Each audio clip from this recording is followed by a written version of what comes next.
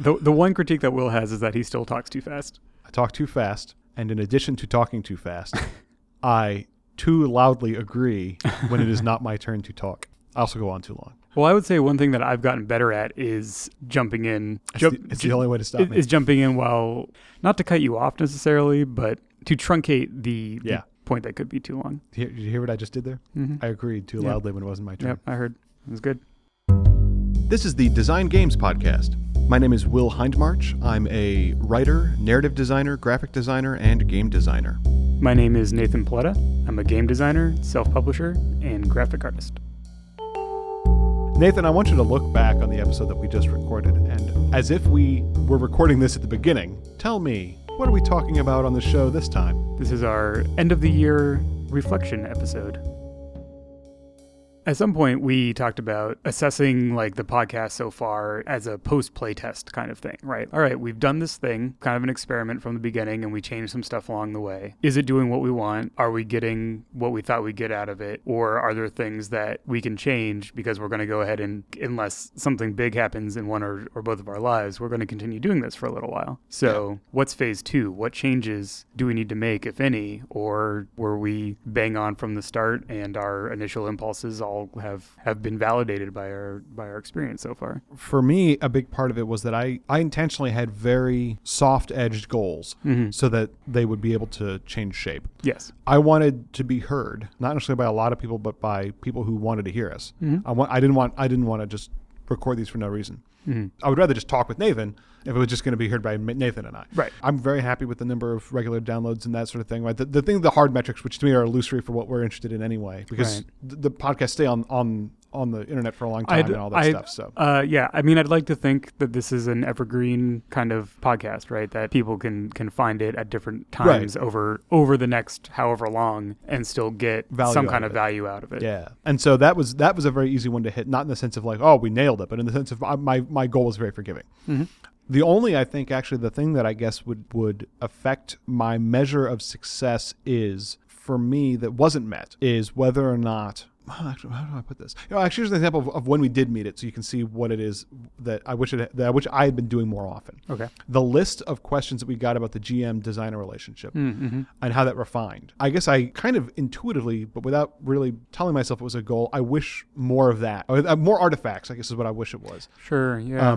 Because I feel like I want to be able to take more stuff out, put it in the show notes, and more stuff from the show notes to make it so that there are ways for people to easily retweet, re-like, reblog stuff from the show to help people find it and other people come into it. That doesn't involve, that's not just like, here's an episode to listen to. Like, there's like, here's kind of what they're doing. Like, here's what they're talking about. Yeah. And it had a bit of an artifact. So there was something that you could print out and tape to your desk where you're working. Yeah. Like that list of questions, which originated with Nathan. And I think it's a great list of items. But I think we refined through conversation and, you pointed out some assumptions that I had made in them that are not universal assumptions that were worth calling out as design questions and not just as the way that I think they should be. But the issue is that the podcast you can't really listen to while you're designing. And I guess what I hope for in the next volley is that we can better identify stuff that can be of use when the podcast is not currently being played in somebody's headset. And it doesn't be a lot of stuff. But that's the thing that that was kind of the peak to me in this first, I don't want to say season, but in this first 20 episodes, that I am going to change my goals for a little bit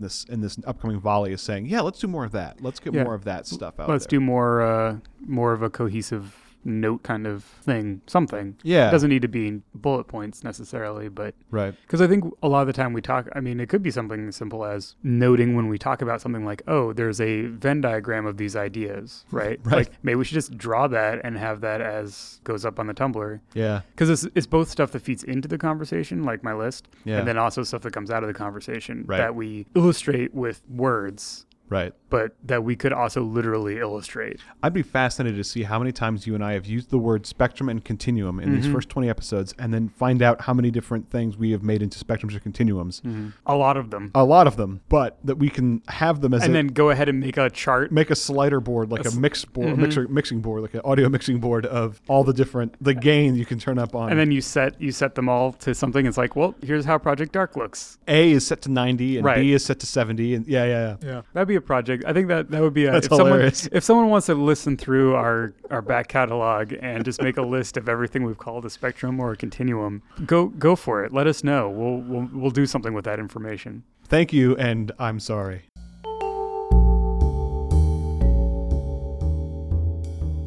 What about you, Nathan? When you look back and you compare goals from we started April? July.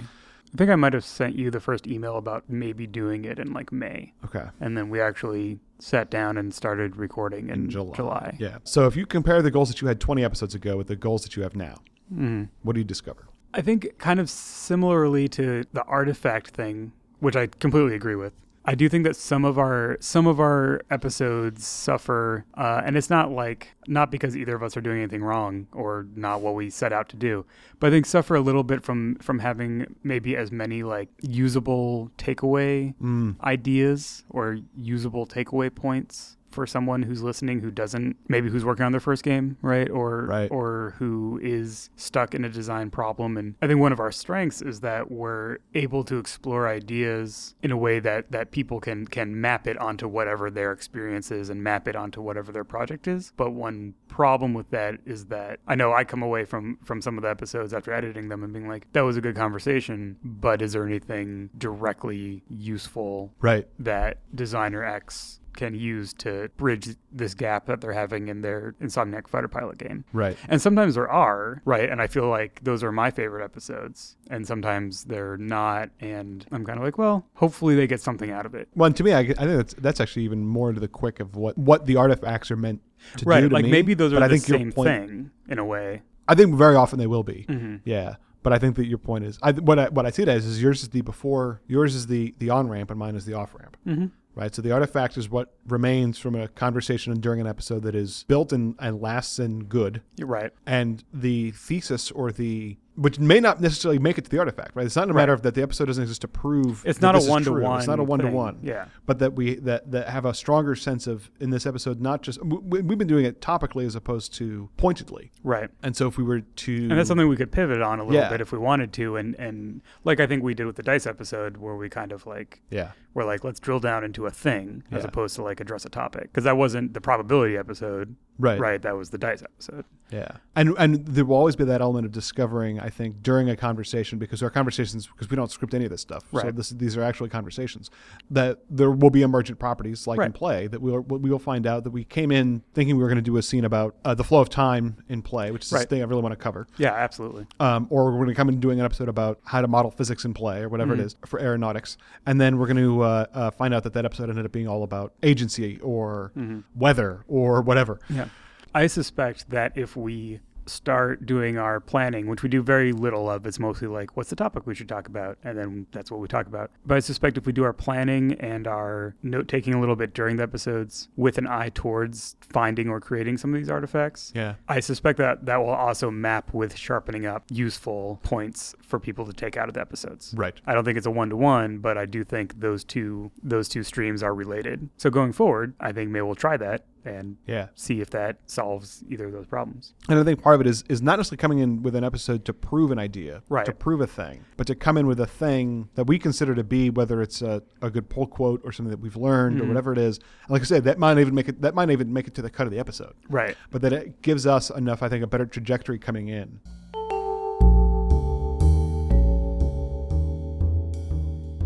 To be honest, I don't think this would have been a good idea 20 episodes ago. Not that I wouldn't have thought it was a good idea 20 episodes ago, but I think the exploratory nature of these first volley of episodes has been very fruitful. Yeah, I agree. And I think it's been very good. In part, I was almost going to say this is going to sound so pejorative to us, which is fair, but is that I feel like one of the things it did is it changed the barrier to entry in terms of, I don't want to be so highfalutin that it sounds like if you come into the show or into game design not knowing this or that term that you can't participate. Right?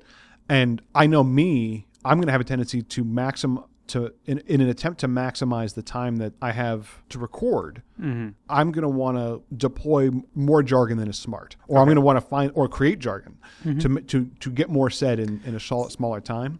And I like that by being exploratory, and this is something I think will continue to be true in the show, but that I like is that these kind of conversations in the design process you go through, that we go through as all of us as designers, saying, I want the game to do this thing. And first I'm going to find out I'm going to aim for kind of how I know it feels and what it should kind of look like. Right. And then you reach this point and you go, okay, so right, now it's time now we reflect. Yeah. Yeah, absolutely. And so it's funny because first of all, I think one of the things that you do that I really appreciate is checking me on language use and being like, well, when you say that, here's what I hear. And then we actually talk about what we're actually trying to talk about. Right. And that we're not going as far into lingo and jargon as we probably could. So it's interesting to hear that that you're tapping the brakes on that yourself, because I feel like whether you're doing that intentionally for me or not, I think it's to the benefit of the conversation.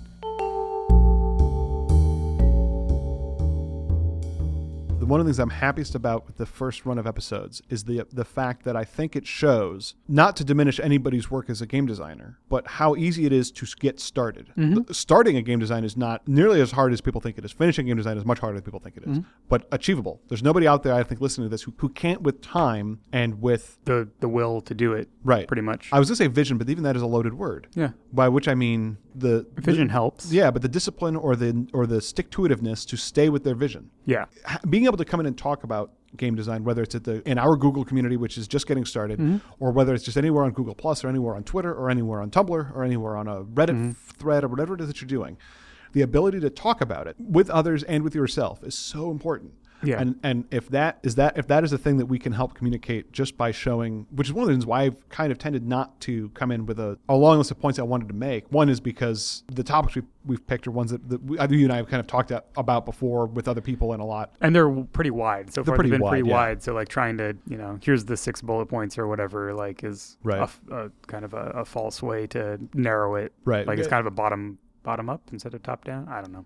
But it's right. But it's the fluidity of it, I think, is helpful for showing how fluid the process can be. Because one of the reasons I think, for me, in any form of design that I've attempted, especially one that I've long admired, which is pretty much everything I've ever attempted, but that I've admired the people who have done it well before me, as opposed to thinking I'm just going to blaze a new trail and break all the barriers and disrupt everything, which can also be great, but is not generally where I excel. But that for me is saying that's cool, I want to do something like that. Is thinking that there is a system in place or a methodology in place when there isn't one. Right. I'm going to name drop just a little, but there's the director of the most recent Mission Impossible movie was doing a Q&A. His name is Chris McQuarrie. He wrote things like The Usual Suspects and the new Mission Impossible movie and Way of the Gun and stuff. And he was doing a Q&A. I was struck by how often the questions were, how does this work? When do you do this when making the movie? How do you do this when writing a script? And so these great questions, and so many of the answers are you just got to do it. Yeah. You just got to sit down and how do you know when does a character at what point does a character reveal itself in a script?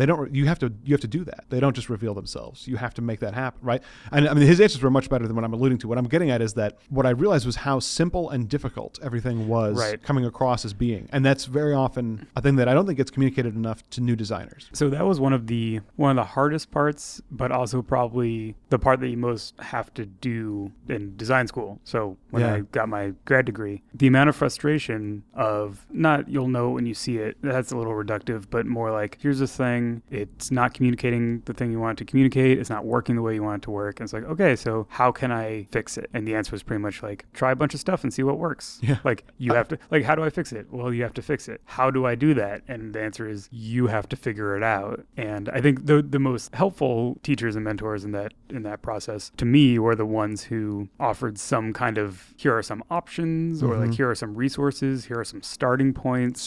Here's some prior art that you should look at for inspiration. Like here are questions that have worked for me. Right. Yeah. Or like when I saw a problem like this, here's what I did. So maybe you should try starting with that point. And the least useful were the ones who said, we'll do this. How do I fix it? Well, you do this. And then it's like, all right, well, the teacher told me to. And then you do that. And then at the next evaluation, it's like, this is still not communicating. This is still not doing the thing. But I painted it blue like you told me. Right. Yeah. And it's like becoming a designer, right? Like whatever value that means. It works differently for everyone. And some people can just have an idea and get it down and have someone play it and it works and it's great at the end. And some people have to toil and bounce ideas around and go back to first principles and redesign and find the right audience, because the original audience they thought they were designing for is actually not the audience for the game that they're designing or whatever. And there's no guarantee that one of those is going to be the way it is for you the next time. That is also very true. So I think one thing that I like about what we've been doing here, if people listening disagree with this, I'd love to hear about it because I'd want to change it. But I do think we've done a good job of trying to not only be positive and encouraging, but also try to present as wide an angle lens upon what we're talking about as possible so that people can find their own way into it from multiple vectors, depending on their own experience, enjoyment, process, and all those other aspects that we don't get to see because we're not them. That's something that I also feel like is one of the few topics that we can revisit over and over and over again on the show is ways into a new design, because that will be an evergreen topic, and because I hope that we get comments at SoundCloud, comments on the Tumblr, comments at Google Plus that tell us I still haven't found my way into whatever because of X, or I tried this and it didn't work for me. This is what happened instead. Because there are as many ways in as there are people, potentially. And I think we've done a good job, but I also think that that's the audience, I hope, that is going to approach game design and tabletop design in particular, and tabletop RPG design in particular, is going to get bigger, should be getting bigger. And we should be helping to make that get bigger. And that means that we will probably have to readdress that topic again anyway. And that will not be a sign that we didn't do it right the first time. Right. And I like that that's a metaphor for game design in itself. Yes.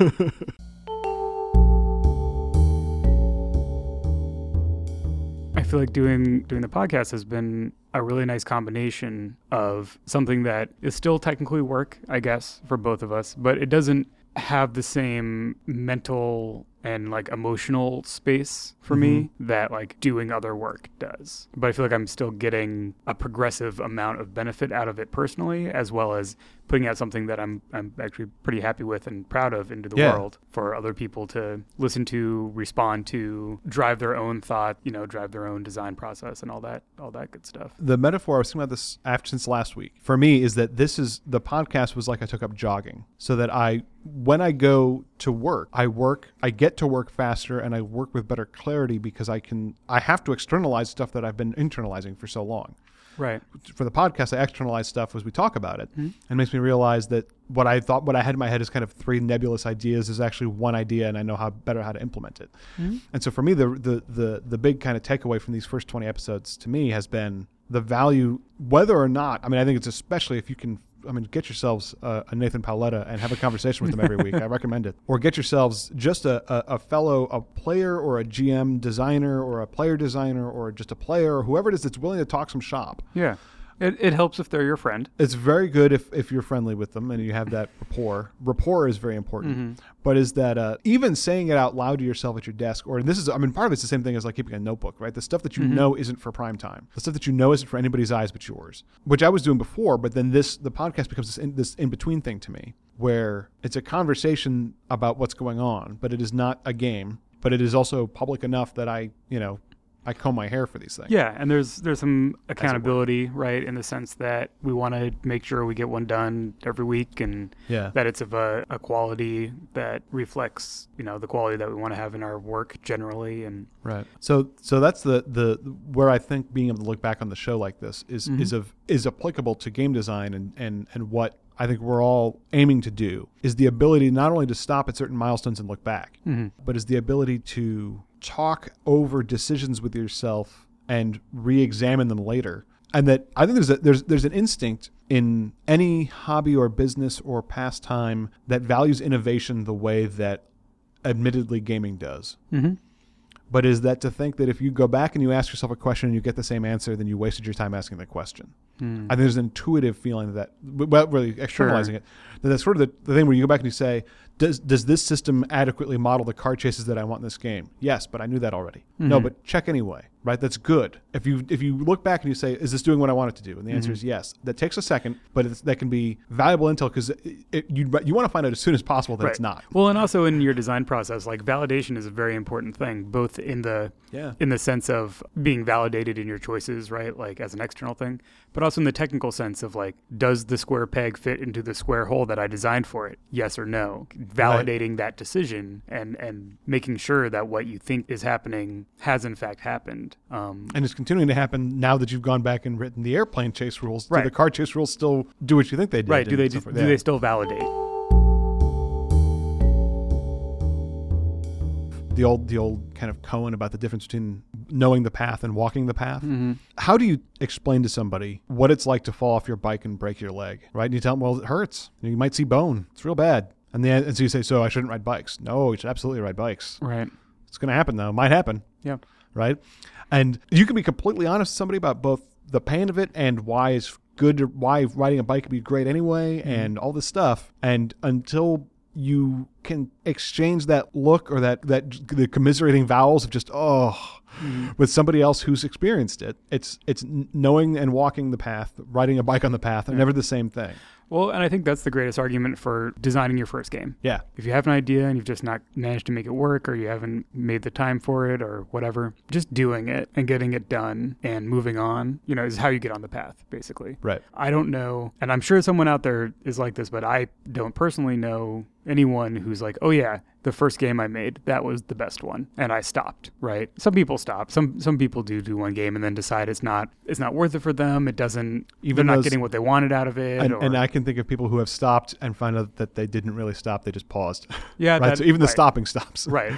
But yeah, but what I see far more often is, here's a game, I've designed it, I've produced it to whatever level of production it requires, I've gotten out into the world in whatever vector that is. It's a PDF, it's a Kickstarter, it's a whatever. And then a couple months, a year, 2 years down the line, they go, I could do, I'm working on a new thing and it's going to be so much better. Right. Right. Like, I can do so much better than that first game. Even though in the moment, you're executing the best of your ability, you're doing the best work you can, And you're very possibly creating that game that gave you the spark to make games in the first place. Right. You have that enthusiasm. Yeah, you have the enthusiasm for it, right? And then you finish it, and then the next idea comes, and you realize that you can do it better. And that's the secret sauce, I guess. Like, that's the part that I hope people get to. Yeah. Because I think that's when maybe some of the stuff is a little more ephemeral or a little more theoretical that we talk about. I think that's when that stuff might start to be more applicable, kind of in contrast to what I was talking about earlier, where it's less about here's a specific thing that will fix what I'm doing and more about here's another way to think about what I'm doing. Yeah. Does that make sense? Let me toss that back to you to see if what I got is what you were saying. It's not just how you approach the design and why you approach the design. It's not all steps. It's also a question of where are you standing in relation to it. Mm-hmm. And there's no way to look back on a design without doing it. Right. Until you can have hindsight on a design, you've never seen it from all sides. And you probably never will see it from all sides. Your players and your audience will see parts of it you've never seen. Right. Or facets to it that you didn't appreciate, for good and for ill. But so that ability to look back with near perfect hindsight on your own work, there almost isn't a substitute.